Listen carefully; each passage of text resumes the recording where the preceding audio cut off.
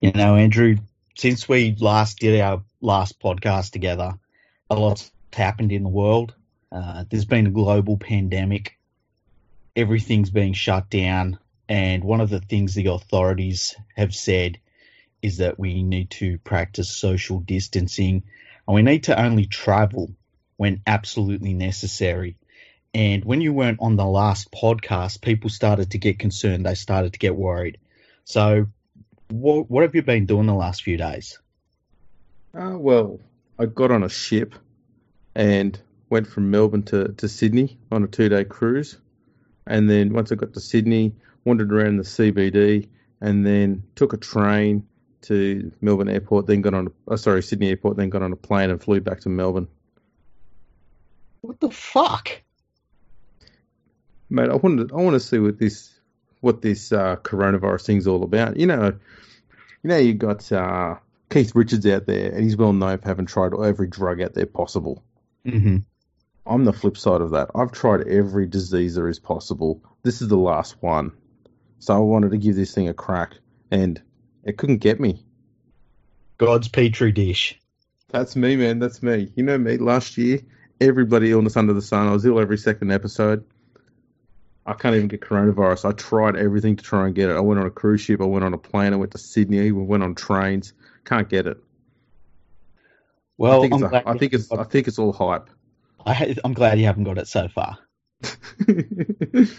Let's start this fucking podcast, eh? Sounds good. All right. Hello and welcome to episode 142 of Fergo and the Freak. I'm that bloke from Rugby League Project, Andrew Ferguson. You can find me on Twitter at AndrewLP. Joining me as always is the resplendent League Freak. You can find on Twitter at League Freak. How you going, mate? I'm going really well. I'm I'm bunkered down.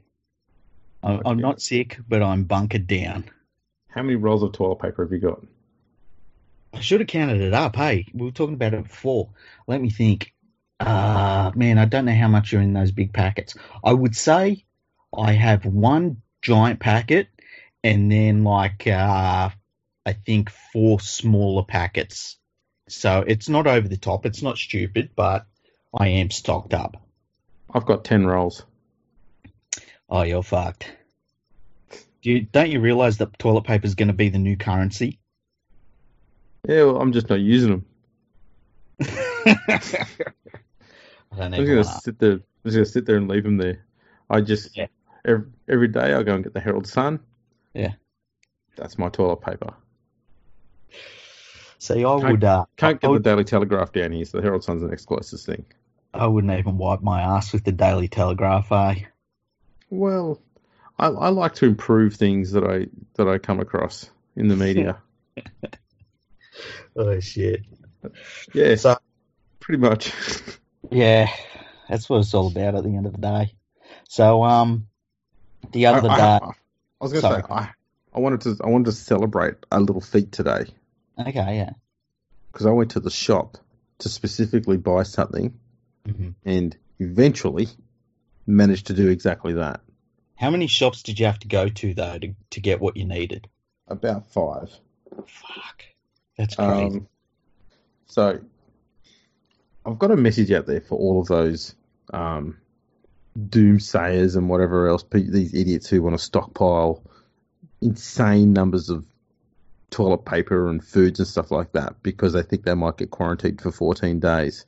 I hate you cunts. Seriously fucking hate it. Because today, we've come back from trying to get coronavirus, and I needed to get a loaf of bread, 2 litres of milk.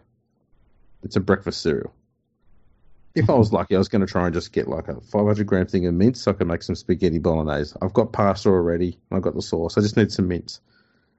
4 pretty easy staple things that should be able to get easily enough. Yeah, I had to go to 4 different places to get the milk. Took me 4 or 5 different attempts just to get the loaf of bread. The mince had to go to a completely different place to get that. That took 4 or 5 attempts. The cereal, I got the last 2 boxes. I had to get them from a servo. And every time I'm walking around going, I fucking hate people. But what have you done? When I was at the butcher today, and this is going to be a little happy story. It was about me being pissed off. Went to the butcher and I had like this big thing of mints. It was the last tray they've got. It's probably got about 6 kilos of mints in there. And I said, can I just have half a kilo of mints, please? And the lady serving me, she's just been in autopilot. She's been dealing with this shit all day. She just automatically grabs like this massive handful of about 2 kilos. She's chucking it in the bag. And I said, no, just half a kilo. She's gone, oh, sorry. I said, yeah, see, I only want enough to get me by for tonight. And hopefully someone else can have a feed out of what I don't take out of that 2 kilos. Because there's a whole lot of people standing around me, and I figure maybe they'll get the fucking hint. And then some dumb cunt fucking walks up behind me and says, I'll have 2 kilos, please. Like, fuck you, people. Although, you know, I used to do spaghetti bolognese just for myself, and I'd use a kilo of mince. Yeah, but I mean, you're going to eat that over a bloody week or so. Yeah, I would eat it in 2 sittings. That's good enough. Yeah. Look, I knew there was... I was kind of shocked. I went to a Woolies, and I talked to you about this. It must have been about 1.5 to 2 weeks ago now. And I just wanted to see if and at this point it was just the toilet paper that was going. And everything else on the shops, in the shops was fine. There was a lot of the pasta stuff gone, but you could still get some stuff. And then I saw that there was no toilet paper, and I was like, oh, holy shit, this is crazy. And so I ended up going to a little corner store to get my stock up.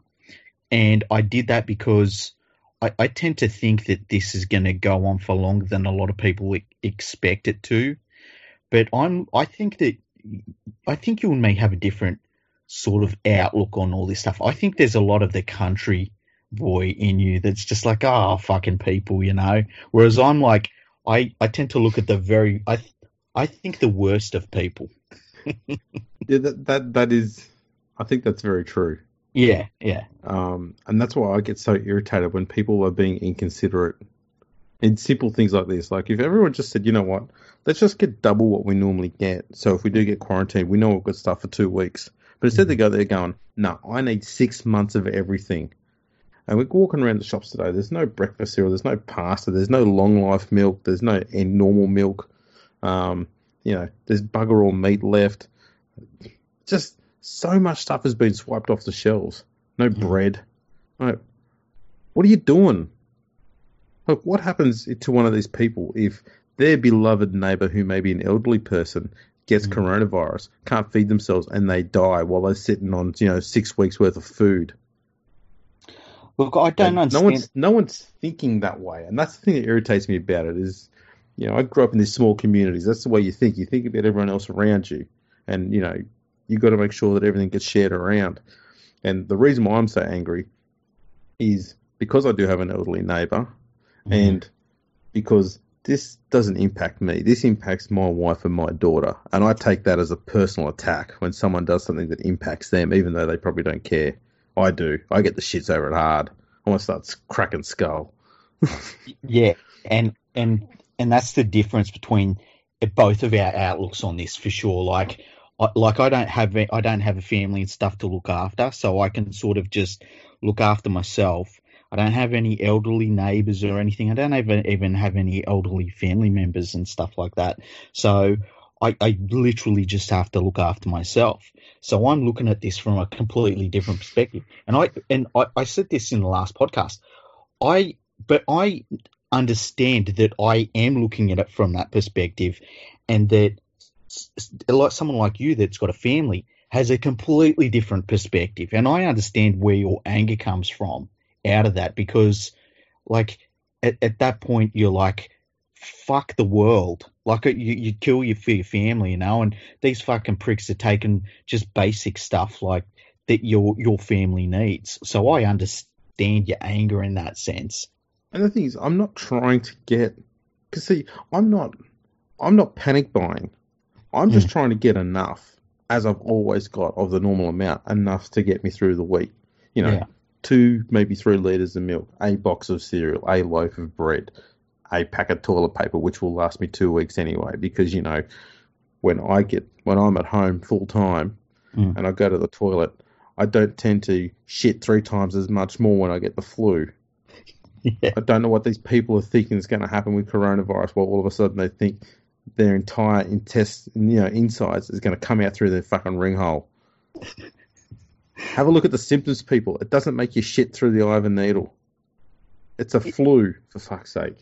Why do you need so much toilet paper for? I don't get the one and that here's feeling the other like thing. If I've done a shit that's that bad, yeah. I'll just go, fuck it, I'll go have a shower and wash myself.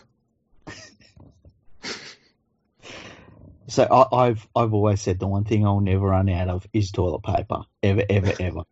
And so, but I like literally, and I've said how much I've got, and that will last me a long while. I don't know exactly how long, but I'm just looking at it. I'm like, oh yeah, that's plenty. And yeah, like I basically have set myself up so that I'm not going to leave the house unless I absolutely have to, and. But I'm in that position that I can do that. You know what I mean? Yeah. So, you know, and I'm healthy. I'm fine. Touch wood. But yeah, I think it's going to get. I think we're all going to get locked down. Hey, I think that everyone around Australia will be locked down to a certain extent, except for certain parts of the community that their jobs are seen as essential. I'd like to think that I proved that the coronavirus is all hype after what I did in the last few days. Oh my God. I can't believe you would fucking tempt fate like that. You catch everything. Yeah, except that. It's supposed to be a pandemic. I can't even get the most catchable disease at the moment. I went on all the things I'm not supposed to. Mm-hmm. The cruise ship had more than 500 people on it. Really? Yeah, it was a big bastard. I thought that you would say that you were a little bit surprised at how quiet the cruise ship was. Nah, mate, it was chockers. Really? Wow. Sharing a pool with heaps of other people. Yeah. Mate, we did everything. We were eating out of a buffet. Wow. Sounds all right, actually. Did everything we could to try and get the thing. What was the airport like? A little more quiet than usual. Okay. And because we had a 1 hour delay, it meant that I spent more time at the airport. Mm-hmm. And then fate was doing everything it could to try and get me the coronavirus. Didn't work. Well, I really, really hope you don't get it. It sounds like it's really bad if you're over the age of, say, 75, 80, which most things are. But, yeah. You know. Like the common cold. Yeah. Yeah, there's a few differences with this one, they've said, but I tend to think I'm looking at it from the worst case scenario, and I think it's going to get worse before it gets better. But I don't know what that's the spread might, but they reckon a maximum of 1% of the population who get it may die. Yeah, and look, I think we're very, very lucky in Australia. We've had. What is it? 5 fatalities in all of Australia from it, and whereas you look at what's happening in Europe now, Europe is on the verge of getting decimated by it, and we're very lucky that we live so isolated, and that I think our government has been well ahead of the curve, and people are lining us up against where other countries are right now. We're not in the same situation as other countries. And I think we're ahead of the curve in terms of the numbers that we're dealing with that have had it. So I'm pretty happy with what the government's done so far. Yeah, I haven't really been paying attention. I've been too busy trying to do whatever I can to catch it. I'm telling you, it's the fucking country in ya. I swear to God. I swear it is. See, I can just tell. Last year I sat back and let every virus get me. I thought this year I'm going to do the chasing. Now you're coming after them. Yeah, now I'm the virus. Yeah. See, I can't shake that Mount Druitt fucking basis that I was brought up with. So, like, if I'm like, I swear, I'm a week and a half away from fucking putting barbed wire up on the fence and like trying to source a weapon. Source a weapon? You've got a hammer. And a lightsaber. Yeah, I know, yeah. Oh, why do you think I've been getting these things?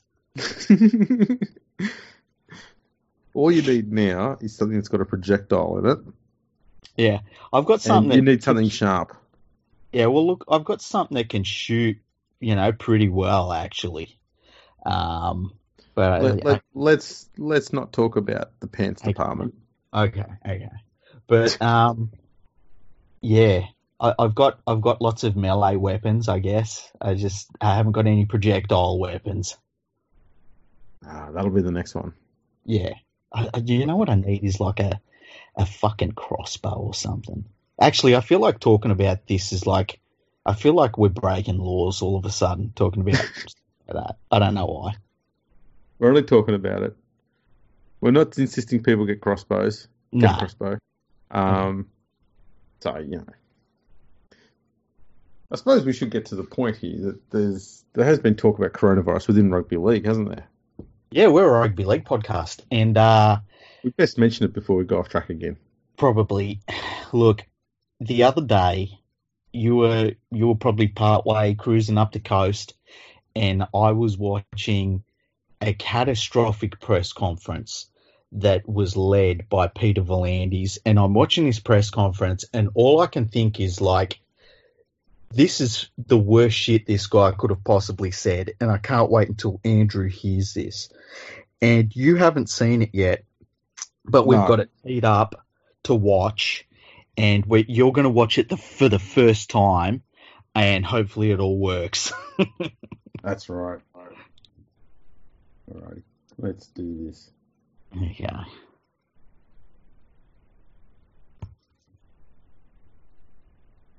We're just getting it all sorted out. There we go. Okay, now I can't hear that. No. Let me fix that then. Yeah, and I'm just thinking about our listeners because they'll probably. Otherwise, it's just a lot of dead air. Yeah, it's just. And me going, Yeah, the sound of you heavy breathing more and more as he keeps opening his stupid mouth. Before. All right. It's certainly one of the greatest challenges for us. Let's go back to the start here. Go on. Let's take it back. Is everyone ready to commence? Firstly, thank you everyone for coming this morning. I know it's a Sunday and probably inconvenient, but we thank you because we're in an area our game has never been in before. It's certainly one of the greatest challenges for us. Stop. We had the Spanish flu in 1917. That killed thousands of people in Sydney. I know. I heard James Hooper today in a little clip from Fox Sports saying rugby league has never had to deal with a pandemic, and I was like, oh man. But anyway, let's continue. I digress. I've got a feeling that these 3.5 minutes could go for quite a while. It's going to, and I can't wait. I know where the next thing you're going to pause is, and I'm not even going to spoil it. All right. To stay viable in the history of the game. So I just want to start from the outset to say that any decision we make today may change tomorrow. This situation is fluid and is changing by the hour. We'll continue to take the best of expert advice, including what we have done to date, and that is the government and chief medical officers' information, and we've always acted on that advice.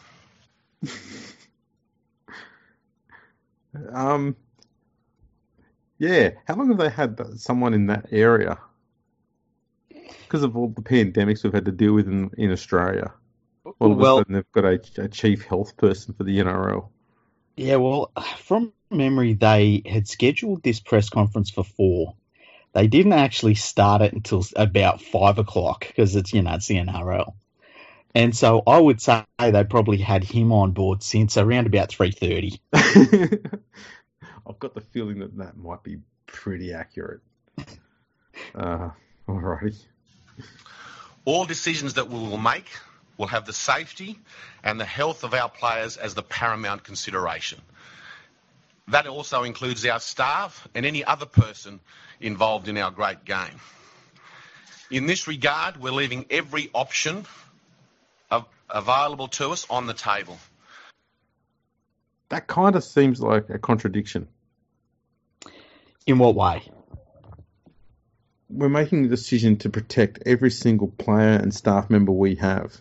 Mm. So in order to do what's best for their safety, we're not going to do anything.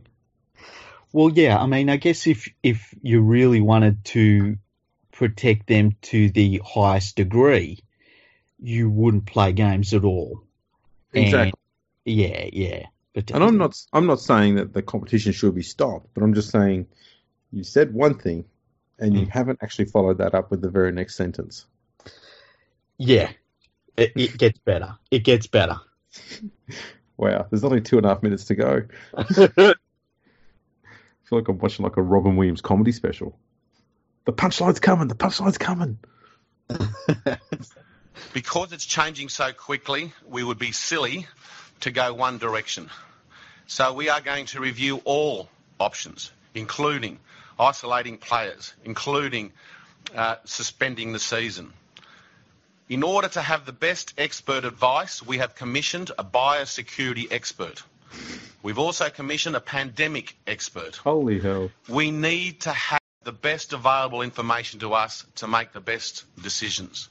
Yeah, the thing that gets me about Peter V'landys is the only information he seems to take comes from the Daily Telegraph. There's a point coming up. I don't even know if I should say it. But he gives the Telegraph exactly what they want. I'm not surprised. Because, I mean, they gave him this job. Mm. We are going to act in accordance with that advice. In the interim, we will continue round 2. At this stage, we will play round 2 and assess the situation. It gives us that time to consider the biosecurity expert advice, the pandemic advice. It gives us time to consult our players, our staff, and all the other participants in our game. Why not just pause the competition for 1 week to be completely safe? What's 1 week going to cost?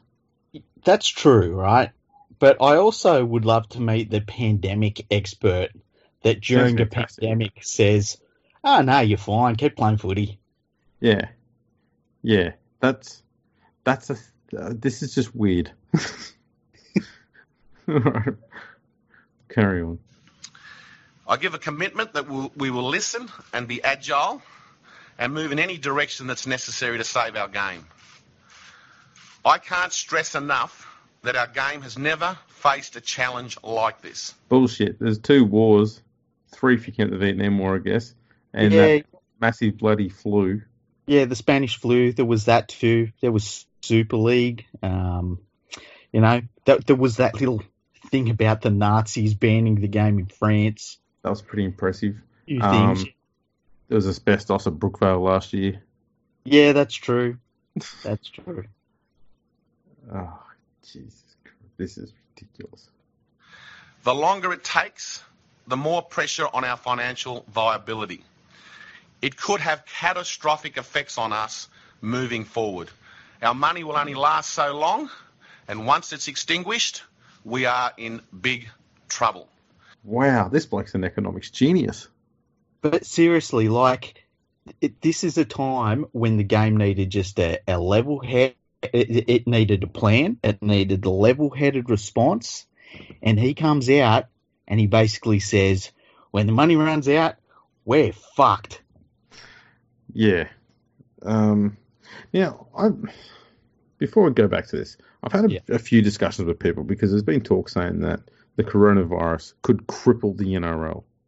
And I've kind of downplayed it a bit because I thought, how often have we heard all of these Sydney clubs with these small suburban grounds? You got Cogra, Shark Park, Leichhardt, so on and so forth. Mm-hmm. And a lot of the time you hear that they need to get a minimum crowd of 12, 13, 14,000, something like that, to break even. Mm-hmm. And many times they just break even or they fall behind. Mm-hmm. It makes me wonder, given that this bloke is pushing for so many games to be played at these suburban venues, how much money he thinks they're going to lose. Because people are saying that, there won't be the sponsorship money. Why won't there be? The sponsors still get to put their signs all around the ground and still have their ads on TV, and the game still gets played and they still get the same exposure, if not more so, because there's less people at the game. They're all at home watching on TV. I don't see how the sponsors are going to be impacted. I don't see how the TV rights are going to be impacted if they decide to play the whole season. So those two massive revenue streams, they have zero impact. All we're looking at is the loss of revenue coming from gate sales. Mm-hmm. And gate takings is not something that the rugby league has lent on that heavily in the last 20, 30 years compared to what they did in the past when it was the main source of income. Main source of income now is TV rights deals and sponsorship money.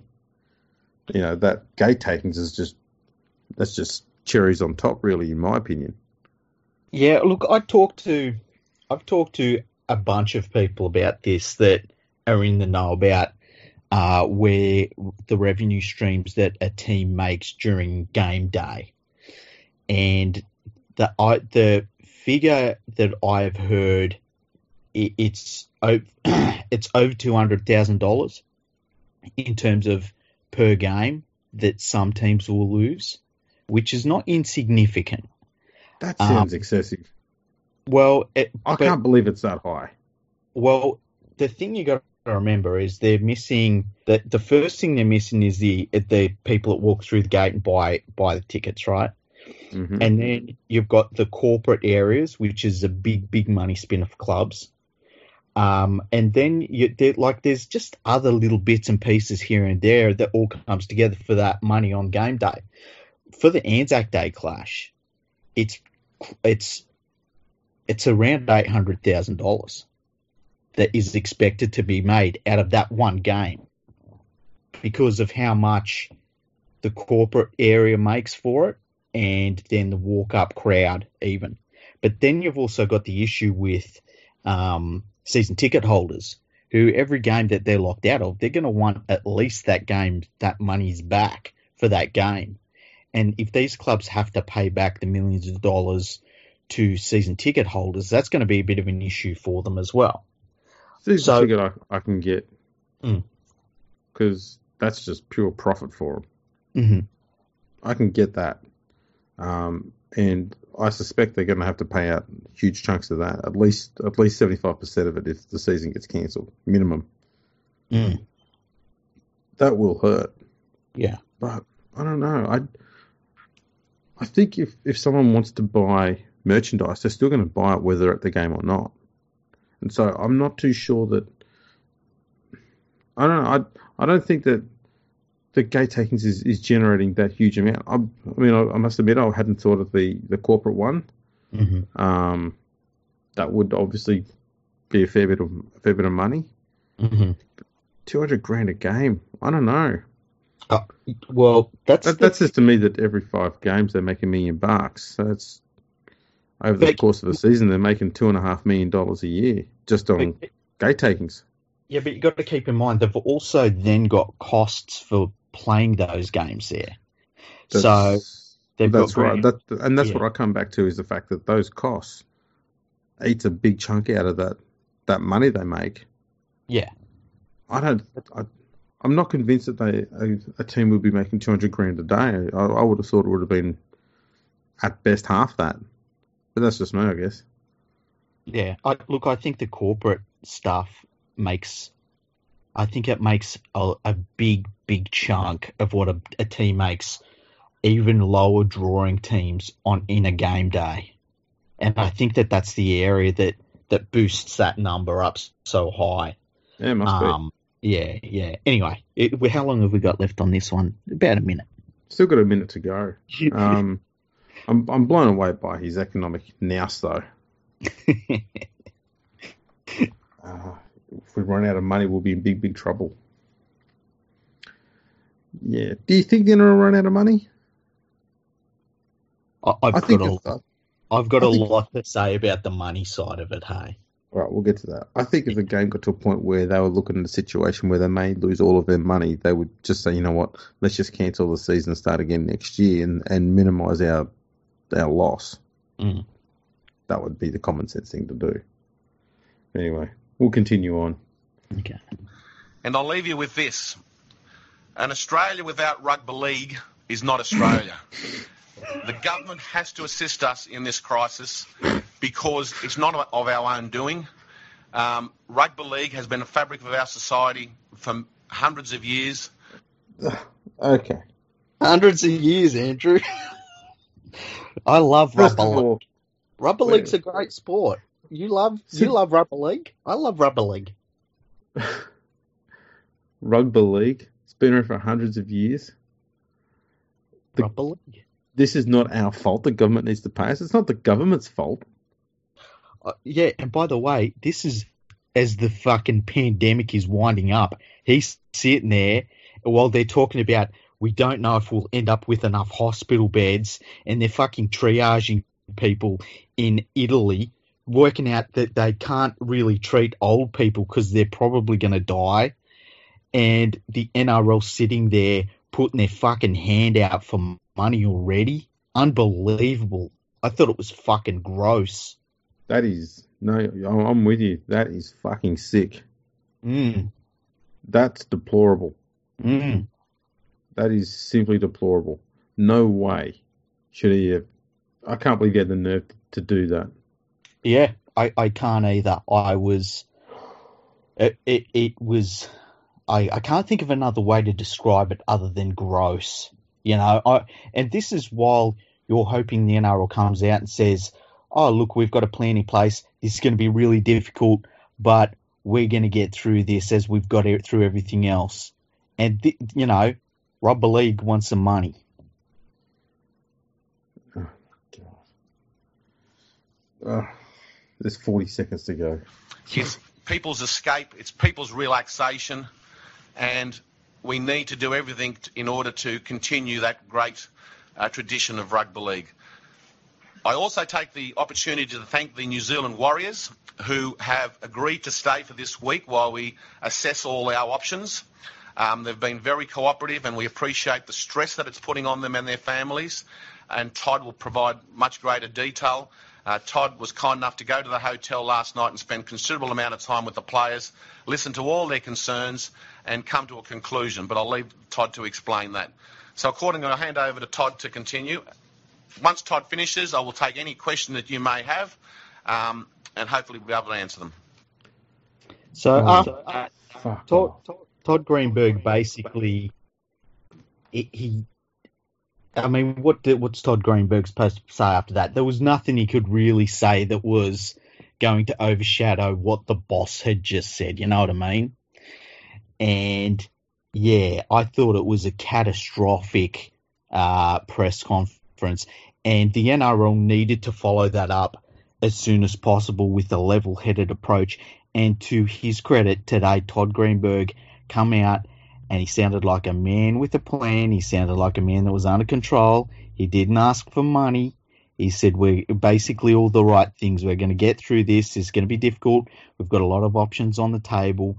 We can survive if the Warriors go home after this round. We can survive if other teams drop out of the competition. We have plans in place. And I really thought it was great what Todd Greenberg said in his last press conference. But I thought that one there, I thought Peter V'landys, I thought it was just a shit show from him. I was really disappointed. This is the thing. Remember when Peter Beattie was making, and let's be honest, they were gaffes. Mm-hmm. And he was trying to palm off like he was just joking around, like he didn't know that the Cronulla were the Sharks, and he's got the Barcelona jumper mixed up with the Knights one, and just dumb shit like that. Mm-hmm. People hated on him, saying, you don't know anything about the game. Mm-hmm. Why are you running this game? And there's a lot of things that he could have been criticised for. Mostly constantly talking about expansion and then doing fuck all about it. Yeah. But putting your hand out in the middle of a pandemic, which is global, and asking for money to save your game, which you don't know how long it's been around for, you can't even pronounce the name of the fucking sport properly. And people are not hating on him as much as they hated on Peter Beattie. You know, the reason why that worries me, it shows you how much power those dickheads in the fucking Daily Telegraph have, because they push so hard for him to be there. And there are actually morons out there who believe that shit and fucking eat it up and follow it. Exactly. And look, the thing about Peter Beattie is the media jumped straight on him. And look, you and me, I don't think either of us thought Peter Beattie did anything at all, really. No. But the media was right on to Peter Beattie with a lot of stuff, and they did it with Dave Smith as well. They did it with, they've done it with almost everybody that's run the game. But to not do it after that press conference, the front page of the newspapers should have just been, it should have been that picture of that press conference there and greed, because that's what it come across as. And look, a journo asked a question. I think it was the first question that was asked, and it was like, why do you think rugby league should get any money? The government has put out a stimulus package. Why do you think rugby league should get any of it? And he said something like, the government stimulus package was, say, $16 billion. And so there's plenty to go around. And I'm thinking, that's even worse. Just a really, really bad PR moment for the game. And he's the head of the game in Australia. What chance does rugby league have with that sort of terrible sort of gaff-making machine at the top of it? Yeah, just to start off by saying that you're putting the welfare of the players and people first, only then to come along saying, fuck the people, I want money for rugby league. Yeah.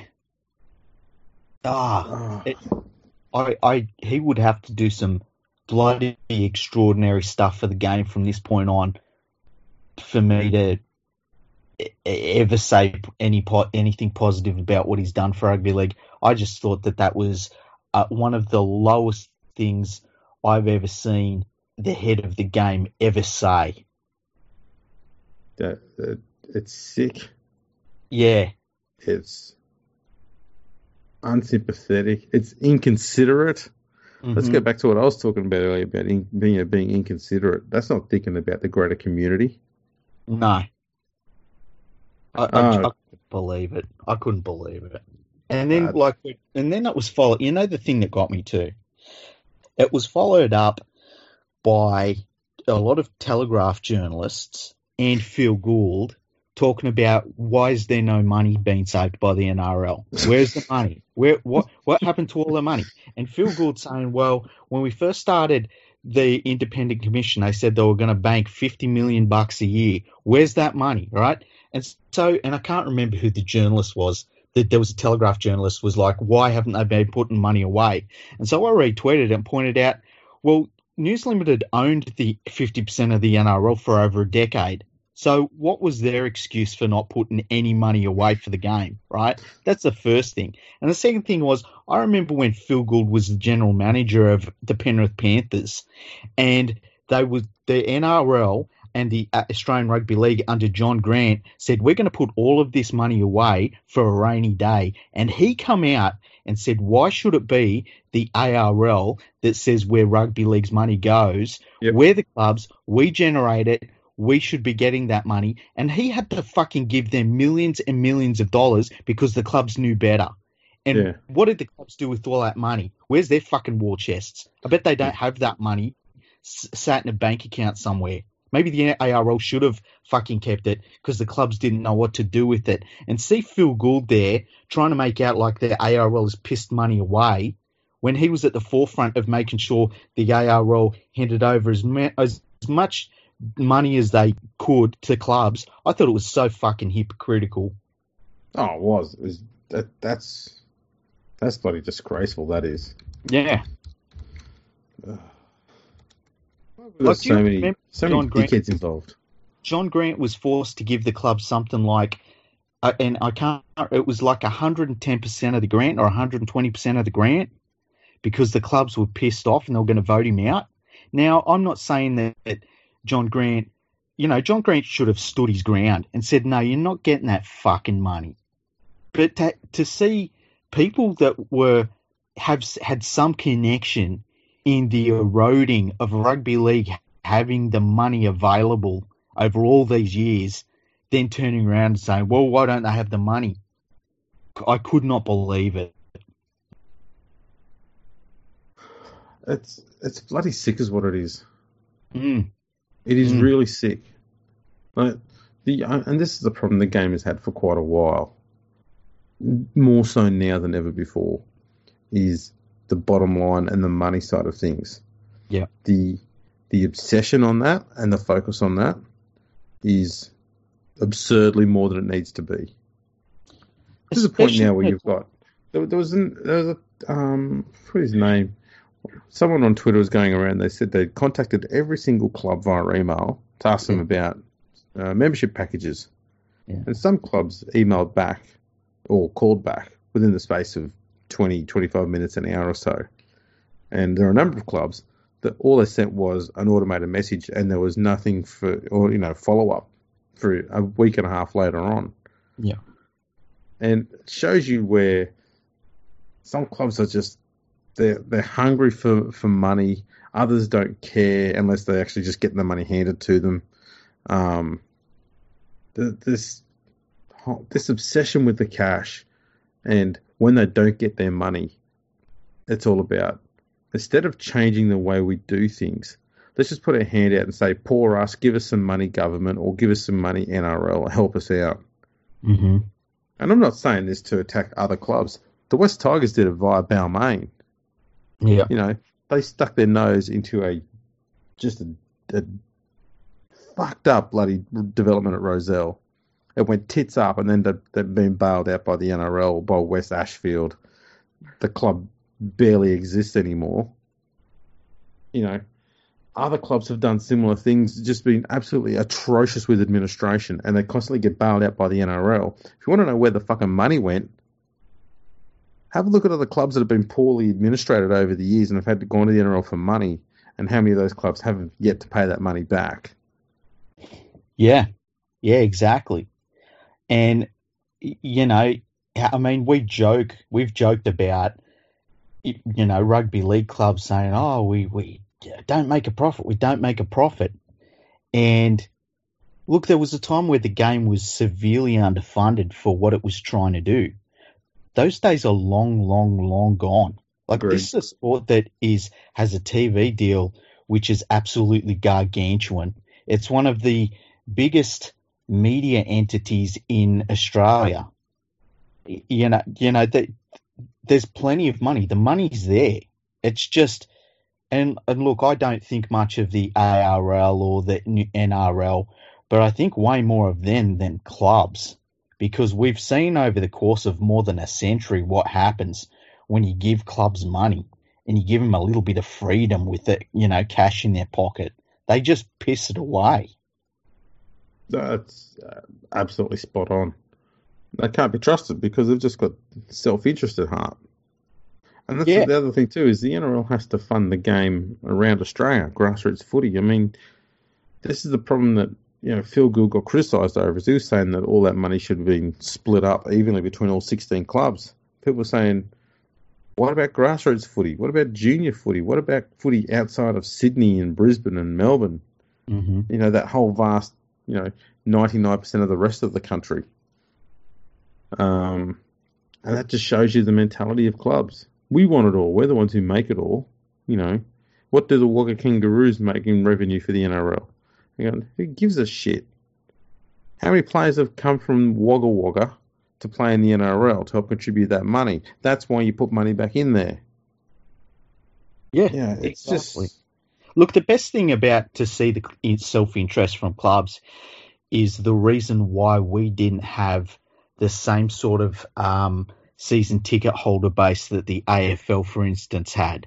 And the reason was that rugby league clubs and their boards didn't like to push memberships, because the more members there were, the more unstable their position on a club board would be. So they just neglected it for decades.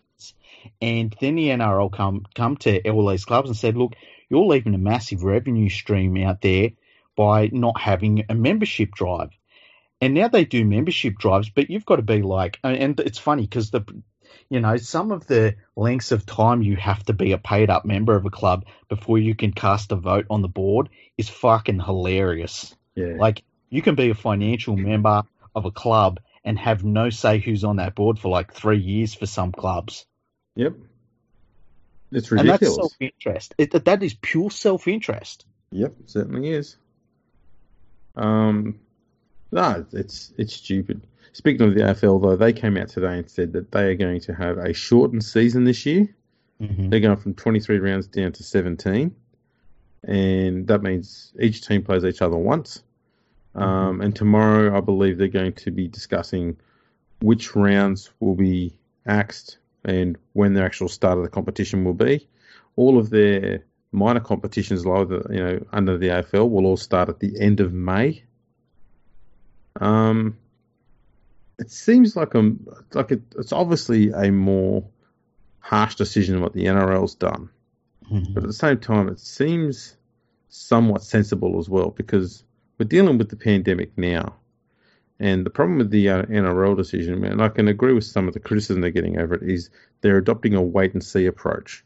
And the problem with wait-and-see when you've got a pandemic is when you wait, you're waiting for something catastrophic to happen, which will then fuck everything up. And I mean, people know that we're not the sorts to come on here and give praise to the AFL, but I actually thought that their decision today was sensible.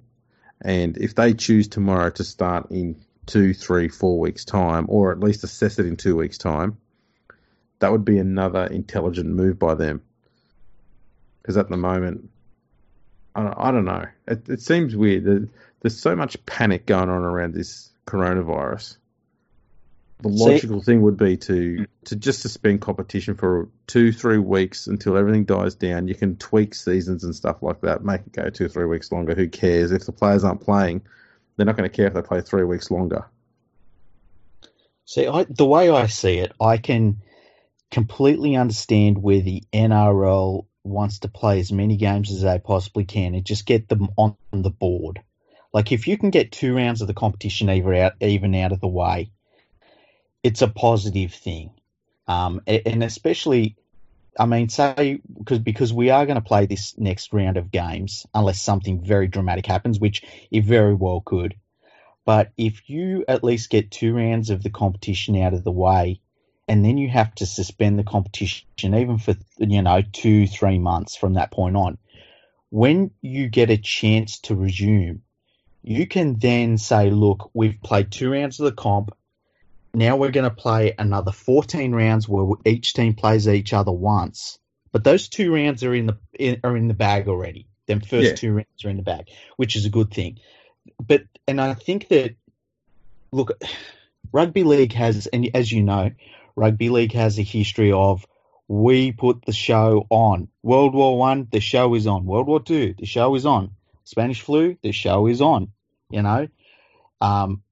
Banned in Greece, the show is on. It doesn't matter. Rugby league always makes sure that the show goes on. So there's that tradition in the sport, and in some ways that is admirable about the sport.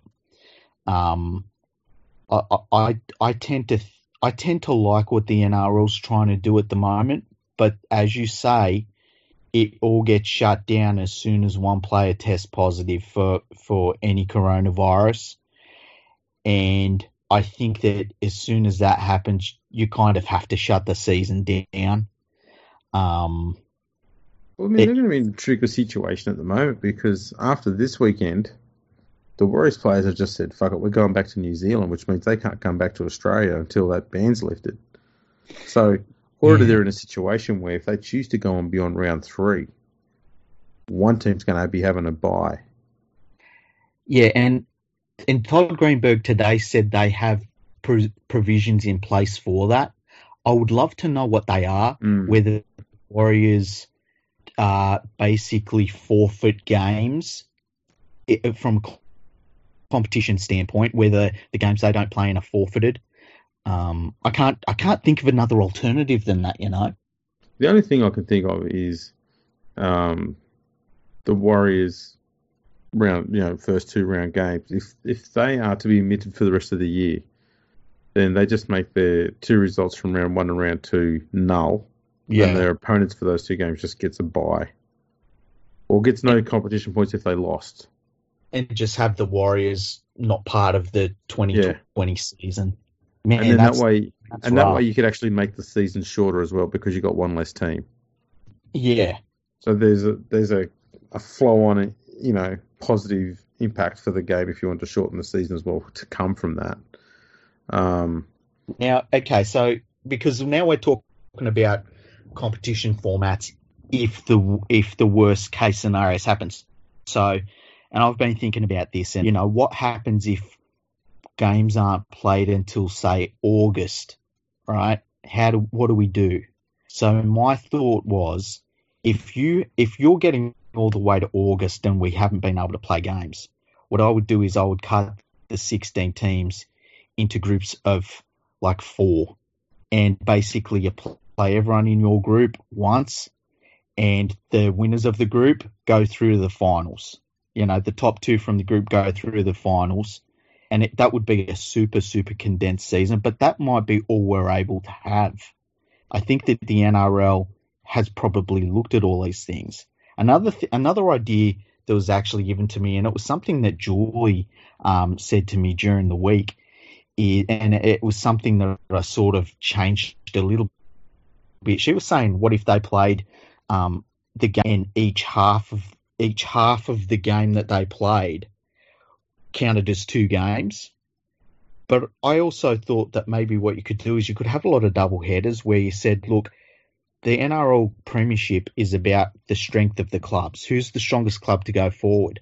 Maybe what you could do is you could say you've got to have basically 2 separate teams that you name, and you would have a mix of your first grade squad and your reserve grade squad, and no player can play in both games.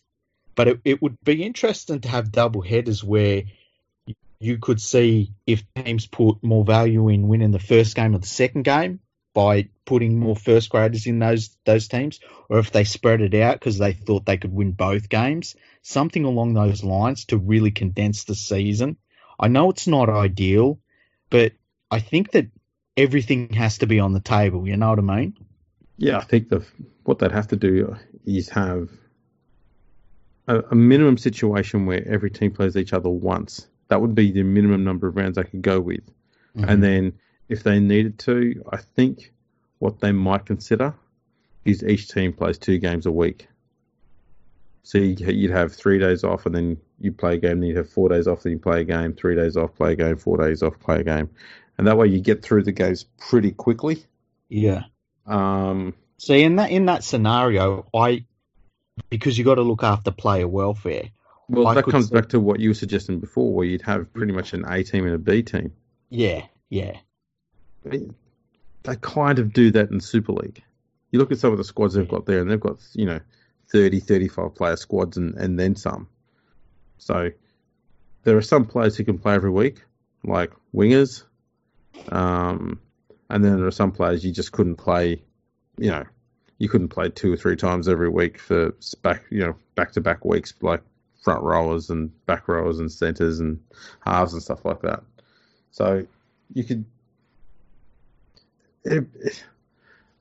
I could probably find a way to try and turn it into a positive for the game, to try and check out the depth of players in the game. Mm. And you could use that as a way to determine whether the game is ready to expand. That's true. And look, none of it's ideal. Like all of it, whatever idea you and me put up, we're both going to be like, oh, yeah, I guess. But that's what we might end up with, is something that's just, let's have some semblance of a competition format that's not going to be ideal, but man, at least we've got some sort of season that we've had this year, Yeah. It's a strange one. The one thing I think we will definitely see is State of Origin being played. I think even if everything is in lockdown, they will find a way to isolate 34 players to play 3 games of State of Origin in whatever venue. I don't know. I'd even think they'd even find a way, even if they've got to bring in a ton of health security people, they would find a way to make sure that they could actually have full crowds watching those games too. Oh, really? I never even thought of trying that. Man, I mean, there's going to be plenty of those. That was the last time you went on a plane, but you can get those little laser temperature guys. They just put it against your forehead, check your temperature. Okay, you don't have a fever. Got any symptoms? Doctor can have a quick look in your throat and say, all right, you've passed. It only take them like a minute to do a basic test on you. Mm-hmm. If you don't have any symptoms, they could. The airport, right? Hey, did they do that to you at the airport? No. Wow. They did it getting onto the boat. Okay, that makes sense. That one makes sense. The thing that was weird about getting onto the ship is that they asked you to write down, have you been to the doctor? Have you had any flu, stuff like that, in the last 2 weeks? Yeah. And if you wanted to go on the boat, you just tick no to all of those. And then away you go. Yeah. It's a complete honour system. And when you're dealing with a pandemic and people doing something that's for pleasure, you can't have an honour system in place because people are going to do whatever it takes for them to go and enjoy that. And so that was the thing that was stupid about it. Yeah, well, like when New Zealand brought in that the thing where you've got to quarantine yourself 2 weeks if you go into New Zealand now. And I was thinking, like, just say you had a 2-week holiday. And, you know, a 2-week holiday isn't a weird thing to do. Just say you're going to have a 2-week holiday in New Zealand. Like, how could you afford to then decide to just burn that by sitting in a hotel room somewhere? Like, there'd be plenty of people that just cannot afford to do that. They've already paid for their accommodations elsewhere and stuff like that. And yeah, the idea that we're using the honour system is a little bit scary in a pandemic. Yeah, it's completely pointless. Mm. It defeats the whole purpose of even asking the question. It really does. It really does. I reckon they'd find a way to do that. And that's interesting. Because, I mean, you and me both believe that. Money spinner. Exactly. Like, and especially if you've got a captive audience, like that's it. I mean, I could see where, say, Channel 9 would say, look, we will pay $2 million extra to put you all in a hotel, out of the way, you know, and do everything possible. Like, have medical staff bringing them meals and shit like that to that extent to make sure that the State of Origin show went on. Yeah, and the NRL would more than likely jack up the prices for every ticket, and they would still sell a lot of them. Because if you haven't seen any rugby league all year, and the first game that comes along that you get a chance to see is State of Origin, people will pay through the nose for it. I mean, they already do pay big money for those seats, but I wouldn't be surprised if the NRL just said, you know, we're just going to double the price for every single ticket, and they would still sell it out, and that would help them cover some lost revenue. Not all of it, obviously, but it would help. Just help, yeah. Now, in terms of making up lost revenue, there was a rumour today that the NRL was looking to sell on some games, excuse me, to ESPN in the US, because obviously with all of the other competitions basically in the world shutting down during this pandemic, there is complete lack of content. And that would be a really good way, if rugby league is able to be continued in some manner through this pandemic, that would be a great way for the NRL to recoup a lot of losses, because all of these sports stations around the world are going to be absolutely crying out for content of any kind. And if you can show live sport from any country at all, you're going to chuck it on right now, because it's either that or ESPN has to get Stephen A. Smith on like 24/7, you know? I tell you what, one country that should be pushing hard for this is England, because if Sky Sports or BBC, for example, are desperately looking for content and the NRL's available, English rugby league fans and English sports fans in general could actually get every NRL game on TV, plus the Super League games, possibly even the Championship and the Challenge Cup games. And if that doesn't help the English Rugby League get themselves a better broadcasting deal in the future, then they should just throw in the towel. Yeah, and look, there was, and I don't know, I haven't looked at the news from the UK for the last 72 hours, I'd say, but they looked like they were trying to move in that direction where They are going to keep playing games as long as possible as well over there. And they said to Sky Sports, look, you should broadcast all of our games instead of the few that you do per week. Because they're the only show in town in the UK right now is rugby league. And they should be pushing it as hard as they can. And it's weird to talk about because on one hand, you and me are like, you know, the NRL has to put the players first and you'd want Super League to put the players first. But you also, it's hard to look at the opportunities that are now there and not say this might be an opportunity that we will never get again. Well, this is the thing. I don't get how the risk to players is increased if they're playing in front of empty stadiums.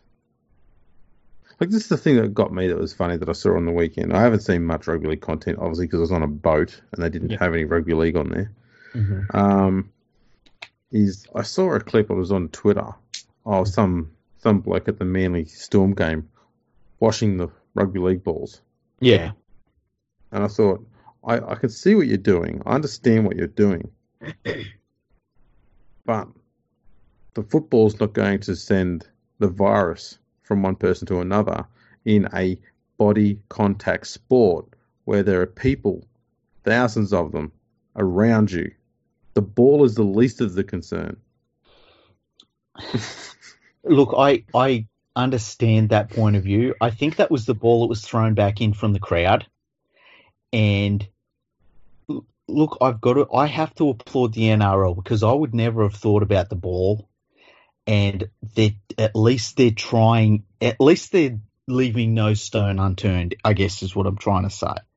Like, I could easily see where if they weren't washing the balls, that people would just left it out there. Left it in the crowd. Well, somebody you've say got a that. memento. They've got like 5 or 6 they use for every game. Yeah, but you know what these fucking clubs are like. I mean, there would be some fucking chairman or general manager who would have a free car out the back of the stadium that would say, well, that was a $35 ball. What are we doing wasting that money? You know what they're like. Yeah. I did see a good tweet, what was it, last week, from one of the English teams talking about one of their kit guys. They showed a picture of him with a whole heap of Steeden footballs in a bathtub and said, oh, look, even our kit man, he's washing all the balls in the tub. And I went, yeah, well, that's where you normally wash your balls. Yeah, it's either a tub or like a, public fountain. Where else? You know those, sometimes you go into like the Pizza Huts where you can eat in and they've got those machines that dispense like cold water and stuff sometimes in them. Yeah, if you got a big enough cup. Oh, yeah, you got to get a big gulp. Well, the big jug. Yeah. Now, let's move on to the next bit here. Mm-hmm. Today, I don't know who runs the Fergo Freak Pod Twitter account, but they put out a question today. It says, if you have any questions you want us to answer, to reply to this tweet with them. And we had a few more responses than we expected. Usually when we do something like that, like one person responds and it's usually either you or me. Yeah. And it's along the lines of, who is this? But today we've actually had some answers. That's weird. So, I personally don't know who runs that account. I don't think you do either, do you? No, man, I was out trying to get coronavirus all day, so it wasn't me. Yeah, it wasn't me. No, I mean, you were hunkered down. I was playing with my hammer all day. As you do. Yeah. So shall we go through the questions? Yeah, let's do it. Let's go through one by one. This will be interesting. All right. You're down to your last $10. What do you buy and why? That's a really interesting question. $10. I would buy Cherry Coke because I like Cherry Coke, and I reckon I could buy a Cherry Coke and a double a Porto burger. That's what I would buy. Yeah, look, I've given up the soft drink, so I'd just go with the double a Porto burger. Yeah. And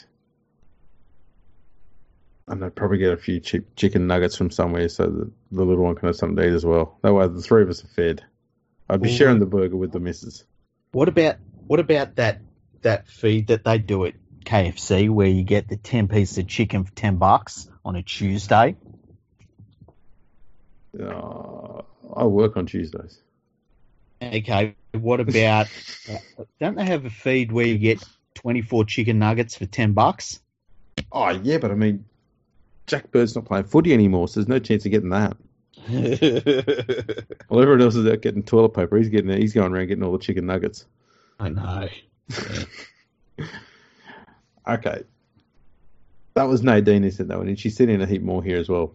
Pepsi or Coke? Coke, definitely Coke. I was a Pepsi person.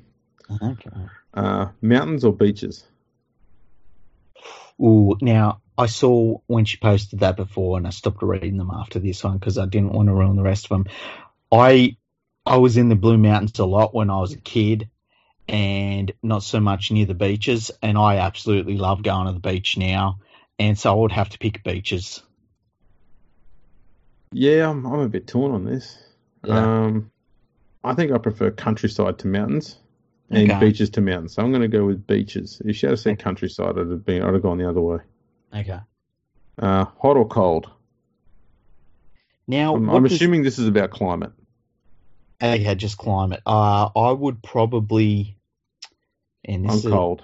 I'm cold all the way. I think I would probably prefer the cold, yeah. And I put it down to laziness.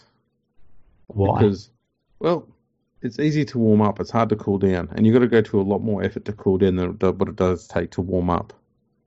I just feel like the clothes you can wear when it's colder look better. That's true. You know? Plus, you don't tend to stink of sweat either. There's that as well. Burgers or fried chicken? Oh, jeez. Oh, man. I'm going fried chicken. I'm going burgers. Okay. Pineapple on pizza? Of course. I'm a yes here as well. Excellent. You've got a soul, that's why. That's right. My little one, she loves pineapple on pizza. It's the only type of pizza she'll eat. It's the best. I love getting double pineapple on ham and pineapple pizzas. That's the way to go. Yeah. Beetroot on burgers? Yes, of course. Yes, It's Australia. abso-fucking-rootly. What's the next one? If coronavirus wasn't making people sick right now, would you lick Todd Greenberg's bald melon for $100? Who the fuck asked that question?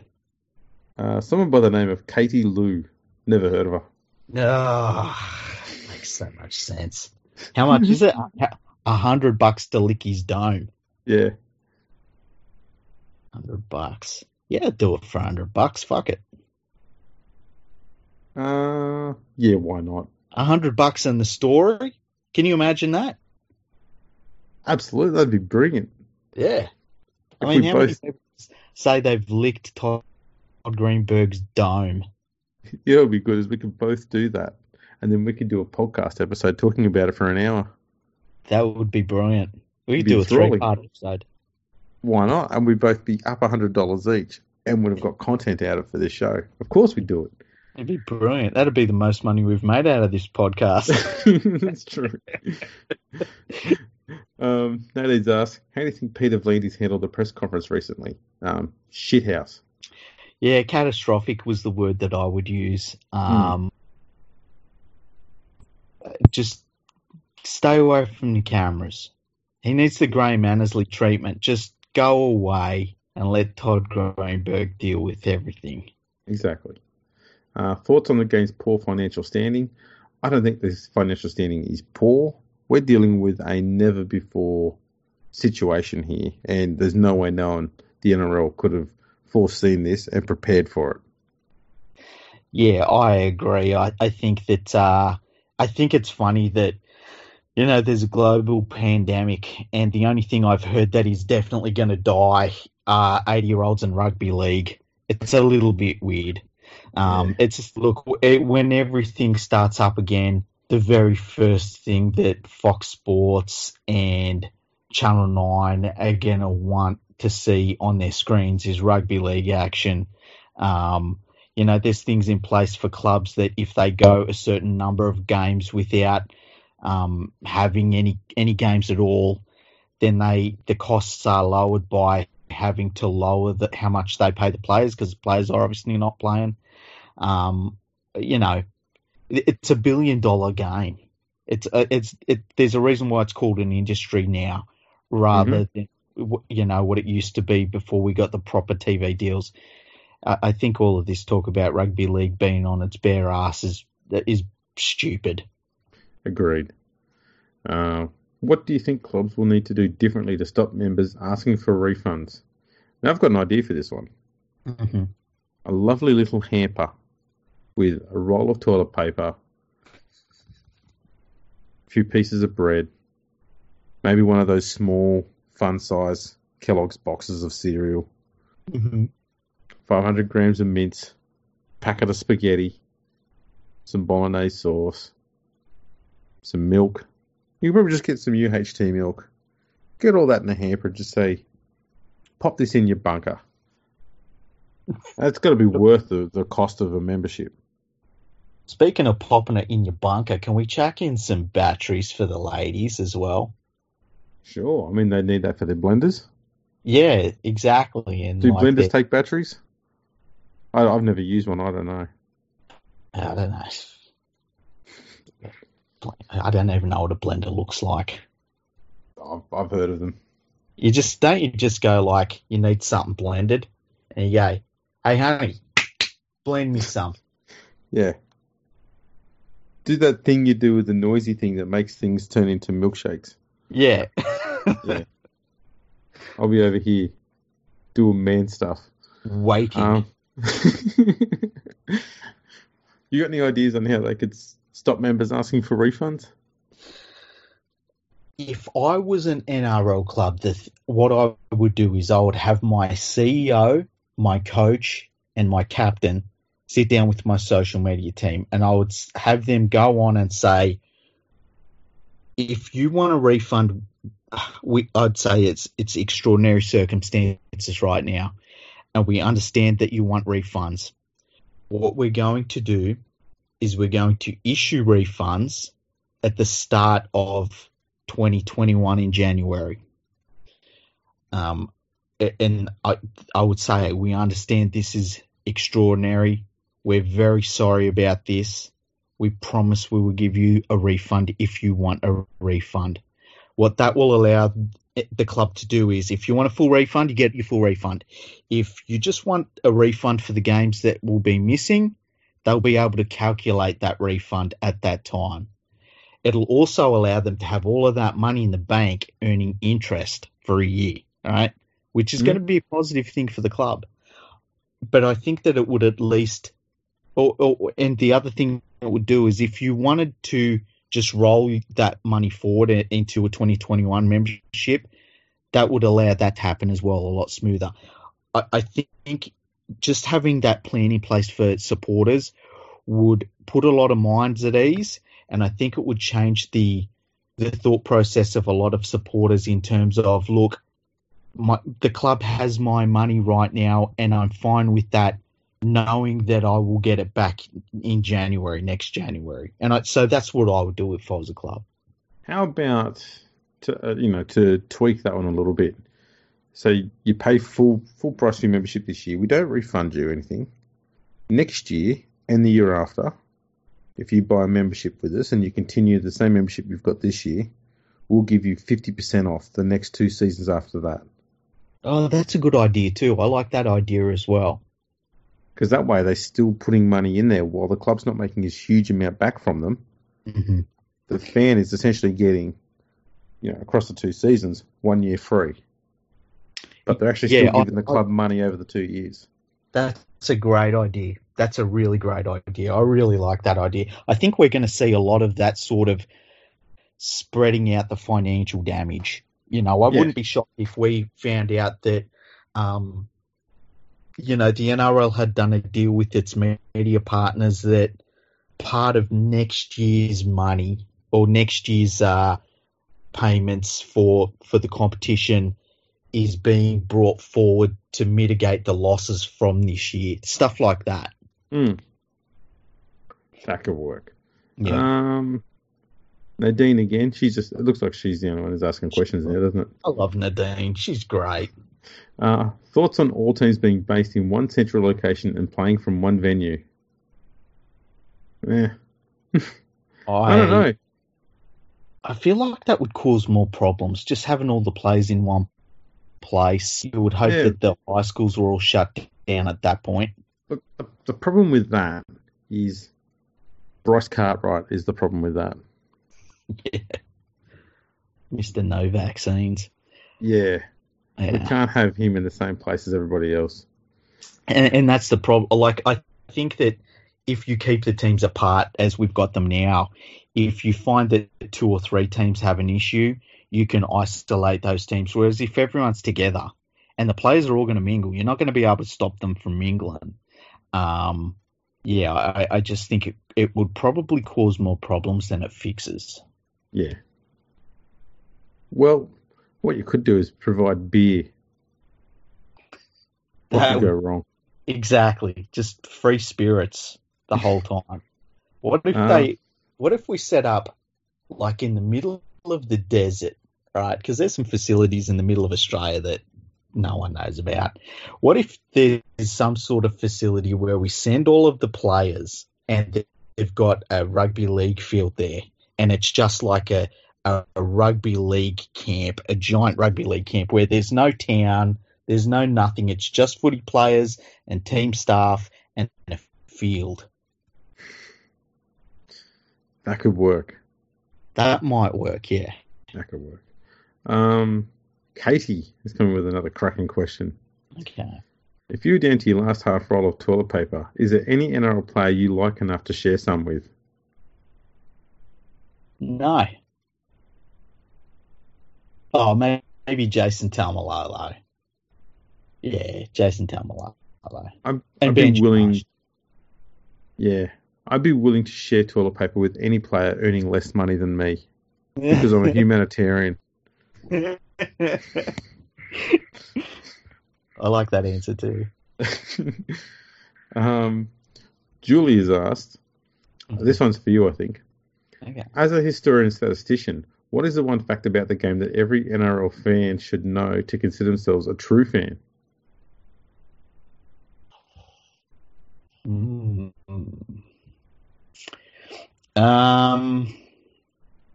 I think. Oh man, this is a tough one, eh? It's a pretty good question. I hate to be an historian and be put on the spot to have to answer that question. Yeah, look, sometimes us historians and statisticians take this burden on. You know, you're just going to have to be content being an expert and a fucking loudmouth, Andrew, in this sense. I don't know. I've been the sweary one tonight too, so yeah. That's my gig. That's a good one, eh? It is a good one. I'd probably say. I tell you what, I would say this, right? Mm-hmm. If you ask a rugby league supporter when the game started and they say 1895, I'm giving them that knowing nod. Okay. I think what happened to France under the Vichy rule. Okay. That's a good one too. That was, we want to talk deplorable. Doesn't get much worse than that. Yeah, exactly. I won't go into that for you, Julie. There's a few books out there. We might even do an episode on it one day. Yeah, isn't the one that everyone talks about, The Forbidden Game? Yes, fantastic book. Yeah, I've never read it, but I always hear that one brought forward as the book, basically. It's one of those books where you're starting to read it, and it feels like it's a bit of a slog. Yeah. But once you start getting into it and you start seeing how deep-rooted this whole situation was within the French government and French Rugby Union and how intertwined that all was, it starts getting pretty alarming. You start to sort of really respect the quality of the research that went into that, because it really is. That would have been very hard to research, given that so much of the information from around then was, deleted, essentially, because that's what happened to the game. Yeah. And that was phenomenal. The thing that story shows is, and rugby league's had to go through a lot of things in its entire existence, but there's few things that was totally catastrophic. I mean, they had their assets literally stripped. They had equipment stolen by the government, and the game was banned, and it couldn't call it rugby. And it was given to the opposition code, their biggest rival. Yeah, and yet the game survived in France. There's something about this game of rugby league that it's just fucking unkillable. That's why it's so frustrating when you see Peter V'landys sitting up there, acting like the game's about to die because of a pandemic. Man, pandemic's not going to kill rugby league. Yeah, the Nazis couldn't kill it. Yeah, exactly. Julie said, should the NRL just cancel the season for now and just play a nines-type tournament stretched out over a few months at the end of the year to decide the premiership? I would like to see maybe play 8 rounds. All right, so just play half the competition format, okay? Mm-hmm. And then have first past the post. Whoever's at the top of the ladder wins the title. Just because that hasn't been around since, I think it was 1937 was the last time we had that. Be a nice little throwback to the history of the game. It would be a bit cool, wouldn't it? And a similar length season as well. And then you could follow it up. Hopefully the coronavirus is finished. You could have, that short 8-week season. And then follow up with a really long kangaroo tour, because that's what they did in 37. Do you reckon we're going to end up with the kangaroo tour the way that they've designed it? Or do you think that will be completely off? I think given how the coronavirus has gone through Europe, I don't think that kangaroo tour is going ahead at all. Nah, so same here. They might actually reschedule it so the kangaroo tour just goes through the Pacific Islands. Yeah, that's a really good point to actually. I feel as though that I wouldn't be shocked if we heard an announcement of that not too long from now, like maybe 2 or 3 months from now, because over in Europe it's the epicenter of this coronavirus, and the UK, it's a lot more spread through the UK than it is here. We're very lucky in Australia. It's not too much of it in Australia at the moment, but yeah, I would be absolutely shocked if we saw any sort of games at all in like even just the 3-match series that they had planned. I don't think it'll happen. Nah. Richard Cranium asked, should the comp be suspended for a month, reassess it, then have a shortened comp of 2 conferences plus finals, means each club gets at least 7 home games? Oh, there you go. I said that earlier. Yeah, well, there you go. There's your answer. Yeah, I think that the only problem with suspending the comp immediately is that you don't know in 6 months that you'll be able to play games. And I tend to think that the NRL's thinking is play as many games as possible, get them on the books, get the money out of the TV contract while we can. And because I personally believe, depending on how bad this pandemic gets, you could lose 6 months of the rugby league season, and I'm talking about into November. And I just think you play as many games as you can right now and make hay while the sun shines, basically.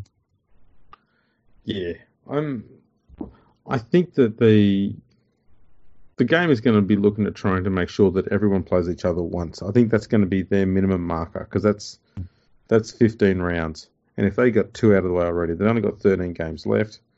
And as I said before, if they play two games a week, and say it's August or September they come back, that's only 6 weeks of footy, and it's full-on footy.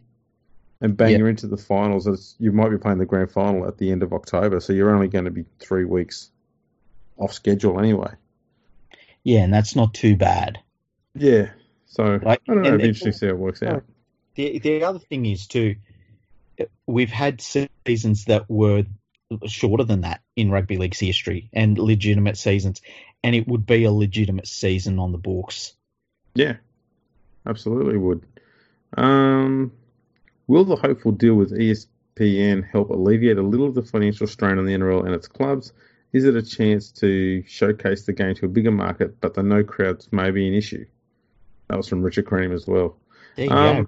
Richard on song tonight, hey? We're just nailing it. It's not like we've read these before either. No. I've been thinking of some ideas that the NRL could do during their broadcast when they've got games being played in front of no crowds to make extra cash. So now we've got the Captain's Challenge at the moment. Yep. Scrap it and have Fans Challenge. And we can just waste tons of time, which means more time for advertisers to get their shit plugged all over the TV screen. Yeah. While every single fan goes on there and questions every single decision, and we review every single decision ever made. The game could go for like 9 hours. Think of all the advertising you get in there. And the app you use to do that, you just got to pay $25 up front for it, and that money just goes straight to, half it goes to the club you support, and the other half goes to the NRL. I don't see a downside to any of that. There's no downside.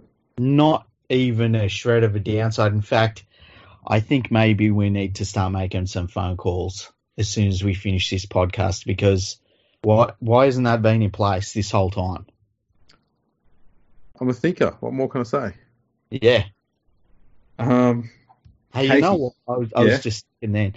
Just on, I think the empty stadiums will be, considering that everyone knows why the stadium will be empty, I don't think it'll be a problem.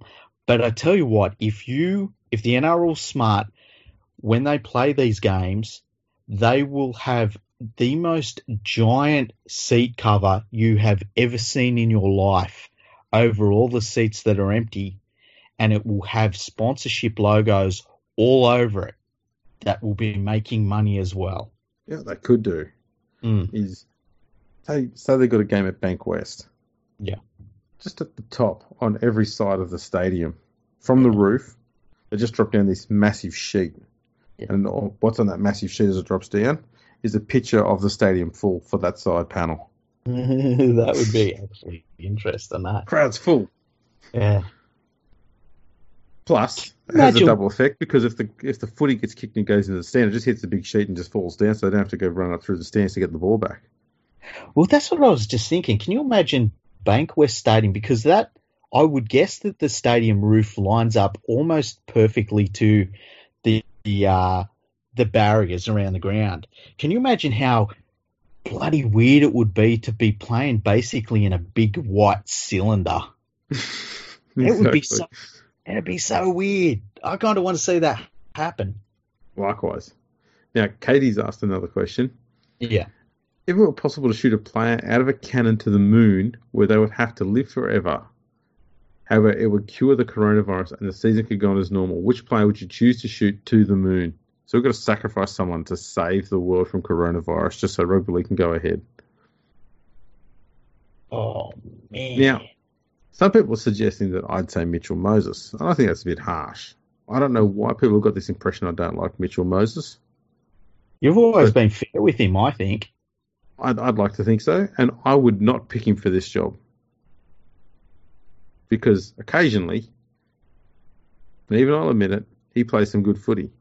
Mm-hmm. I'd be choosing someone who you just don't see anything out of, and so I'd be choosing Adam Blair. Oh, Adam Blair. Yeah, he'd be up there. I think you could go Blair. You could go, part of me wants to say Josh Maguire, hey? Oh, that's a good one. Yeah. That's a good one. There we go. Julie said, this is probably going to sound like a bit of a creeper question. Mm-hmm. But I'm generally interested in what riders wear under their leathers. Do you have to wear any other kind of safety clothes in case of a crash? I can't believe that Julie would ask this question to anybody. But I thought that it was pretty common knowledge that what riders do is they basically wrap themselves in ham and then pull their leathers up over that. I thought everyone knew that. Makes it easier to keep the meat intact when they've had an accident. You need to cook them up to dispose of the body. What? Yeah, exactly. They're pigs in a blanket. Bingo. Katie's asked another one. She's got a few here in a row. Okay. If you're an NRL player, would you accept being paid in pippies if the NRL went broke during these troubled times? Pippies, they're like those little fucking seafood things, yeah? I've no idea. I think they are. I wouldn't, because I find I wouldn't be satisfied with them. What alternative currency would you be happy to be paid in if you're a player? Toilet paper? Toilet paper. I wonder if there's some sort of credit system they use on Tinder. I'm guessing a lot of players would pick that. Actually, I do wonder if toilet paper is going to be like Bitcoin. It's just going to go up in value so savagely and then just plummet through the floor. Have you seen the Bitcoin, how badly it plummeted? It was horrid. I'm glad I don't. People buying Ferraris and all of a sudden they couldn't afford a Datsun. Yeah. Man, yeah, I guess toilet paper would be pretty good currency. Man, what else would be good currency? In the rugby league circles. I'll tell you what, something that has held its value pretty well is meat pies at the footy.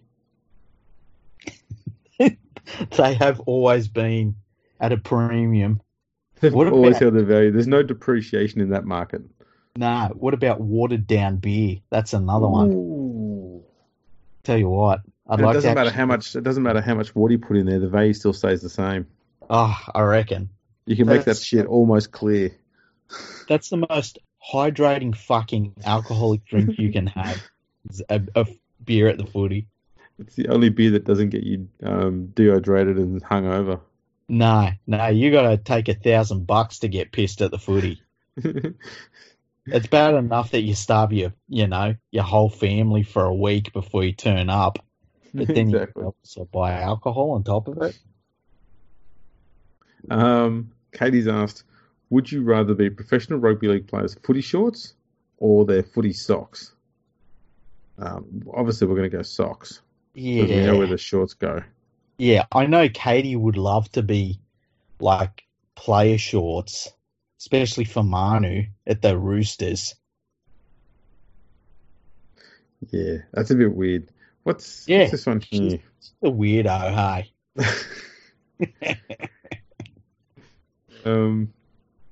Julie asks, will there be a reality TV series about the players' lives on Fox Sports when the season gets cancelled? What reality type series would you love to see? I'd like to see the players engaged in Married at First Sight. Oh man, that would be amazing. But they've got to marry another football player. Oh, so we're going same-sex marriages, are we? Yeah. They don't have to do any kissing if they don't want to, but we've just got to see them live together and just bitch about one another. What would be the weirdest combination of players that you could force to live with one another for like 3 months or whatever? Mitch Moses and Darius Boyd. That's a good one. What about one of the Sims and Cameron Smith? Ooh, that'd be good. One combo I'd like to see for completely opposite version would be Jason Taumalolo and Bill Kickow. Oh my god! Just to see how much food they had to get in for them. Exactly, that'd be it. Just see them ring up Uber Eats and just go, "What are you driving?" They'll say what type of car it is. No, you got to need something bigger. Yeah, some poor fucker, like he's dragging behind him like 27 kilos worth of food. You got an Honda XL with a trailer on the back. Yeah. Damn. We'll just get Tom Lolo to ring up Mitchell Moses saying, "Do you still work for Deliveroo? I've got an order." What about if Mitchell Moses goes back and works for Deliveroo while the season's like that, and you just follow him around? You put a GoPro on his head and just have him like abusing go- traffic. Yeah. It'd be like those taxi cab confessions, except it's like Mitchell Moses' GoPro. That would be brilliant. That would be fun to watch, actually. There you But go. you know what would be another good NRL show? So, Like a Real Housewives, but it's Real House Husbands of the NRL. That would be cool.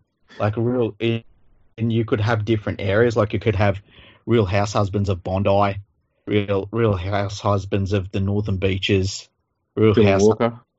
yeah, Real House just- Husbands of Mount Druitt. With Dylan Walker, you could just have a kill switch on his PlayStation.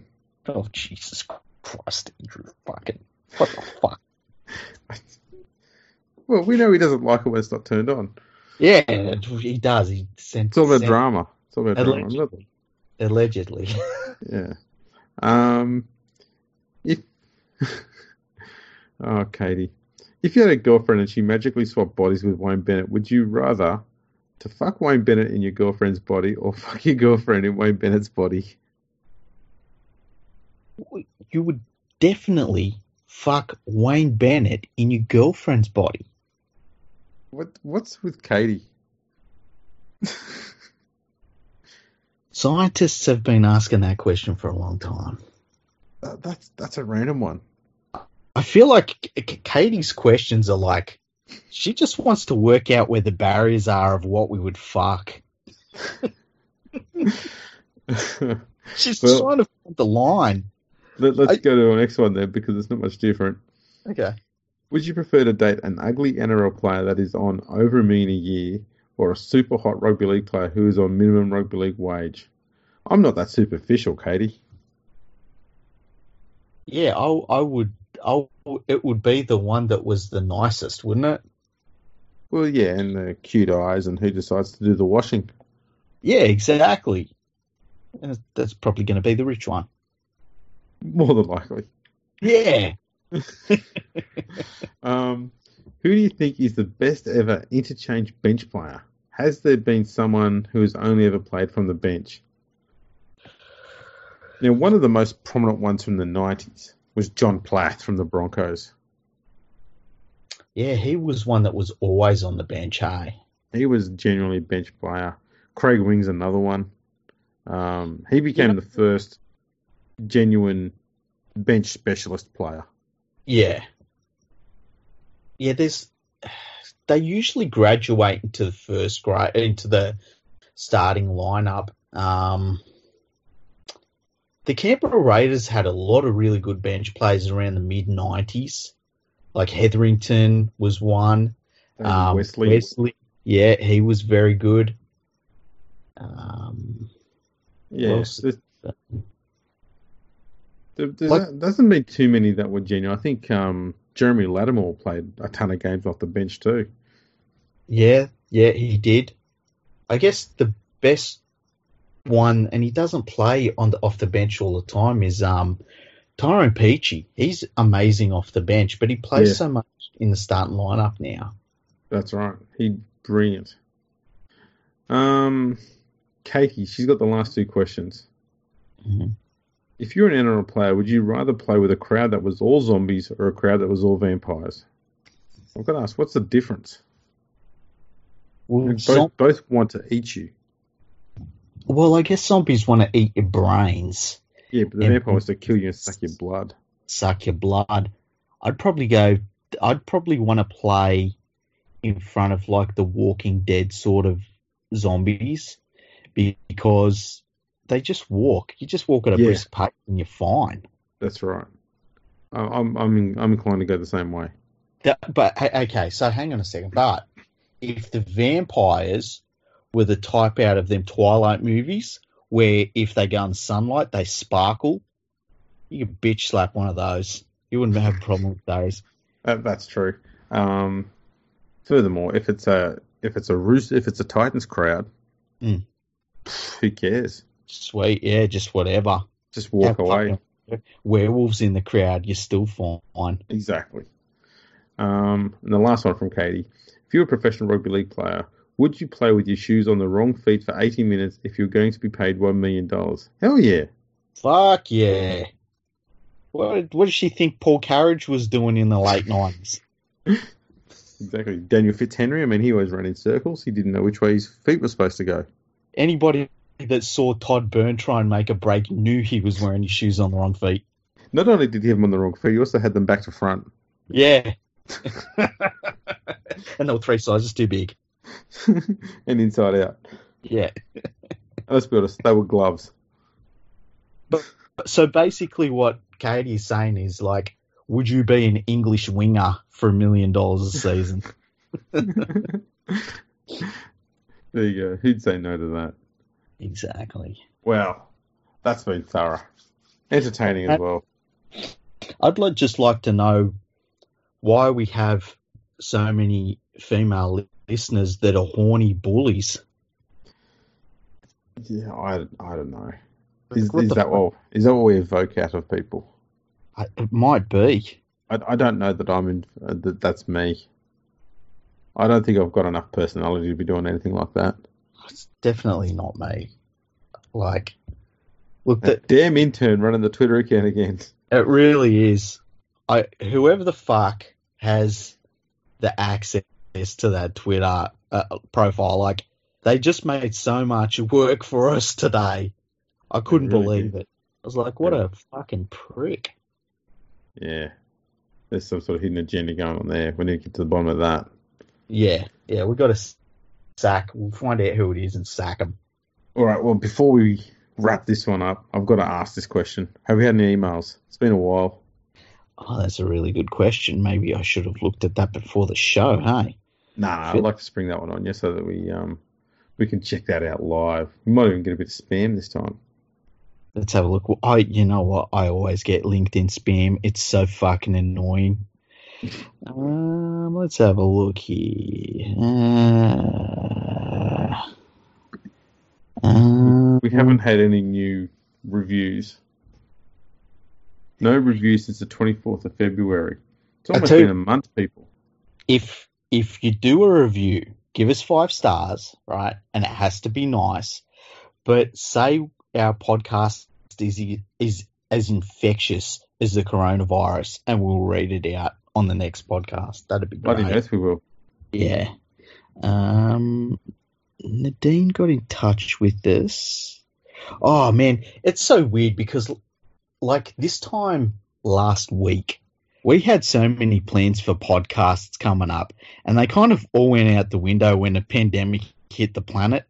Yes. So, so we got an email from Nadine about there was a poll from all of the NRL club CEOs and some of the chairs. Yeah. So we might do that this week sometime. Go back through and do that one. Yeah. I think that's the only one that I can find here. It's so weird going back through for so long. Hang on, we might have one here. Oh yeah, Andy. Remember Andy sent us an email, and there was a thing about Matt Lodge, and we basically didn't agree with Andy in some of the things he was saying. Mm-hmm. Yeah, well, Andy emailed us again and said he's a bit behind in listening to the podcast, so he just got to reading our email, or maybe listening to the episode, I guess. He said just on Folau Lodge, he's happy to disagree and be able to do it with civility, which is nice. He said, otherwise, keep up the good work. Loved your episode on the NRL advert too. So that was very nice to hear that. And I think that's it. I think that's the answers we've had. So, yeah. Get in touch, people. We're on YouTube too. There's a lot of people having a chat on there. One day soon, we might just do a single episode, or it might be just in one of our live shows that are coming up soon. Where we read out a heap of those comments on there and what they relate to, and we will respond to those in kind. Mm-hmm. There's a fair few there. So get over to the YouTube page there and subscribe. Hit the bell button over there and subscribe to us and like all the videos and leave comments on there if you want. Because we'll be reading those out too. There's a whole heap there. It'll be we'll have to do. episode 4. I'm ready to do a live episode of some sort. Hey. Yeah, we're overdue. Yeah, I We think haven't done one since the longest game of rugby league ever. Yeah, jeez, that was a fun episode. Where once everyone's in lockdown and it's a captive audience, I think we'll get a lot of people watching us on YouTube, and we'll come up with something. Even if we do like a quiz or something like that live, we'll get some guests on and just talk shit for a few hours. I guess it'll be good fun. We'll make some shit happen. That's what we do. People, you can check us out on Instagram and on Twitter at FergoFreakPod. We're on LinkedIn. We're on Facebook, YouTube, as we said, every podcasting thing, Spotify, iTunes, whatever it's called these days. Apple Podcasts, I think it is. Apple Podcasts, Stitcher. All those things. Yeah, what's that? Radio, TuneIn Radio. Yeah. We've got our own website, Fergo on the Freak. Is it fergoonthefreak.com? Yep. There you go. Get over there, check that out. We're giving you a fair bit of homework, people. Yeah. And you need to do it because there'll be a test at the end of the week. It's not like you're going to be doing anything else. You're going to be stuck at home doing fuck all. So you might as well help. Wiping your ass with my toilet paper. Yeah. That I didn't get to get. Drinking my cherry Coke. Bastards. Really? Our listeners are selfish. We're not really helping the cause, though, are we? No, we're not. But there we go. Thanks for tuning in, everyone. You've been the numbers on the show have been just immensely recently, so we must be doing something right, or maybe you just like the things that we do wrong. Who knows? It's just people who want to listen to our mistakes. Yeah, that's good because we make a few every now and then. Yeah, it must be what the Bulldogs feel like when they get fans at their games.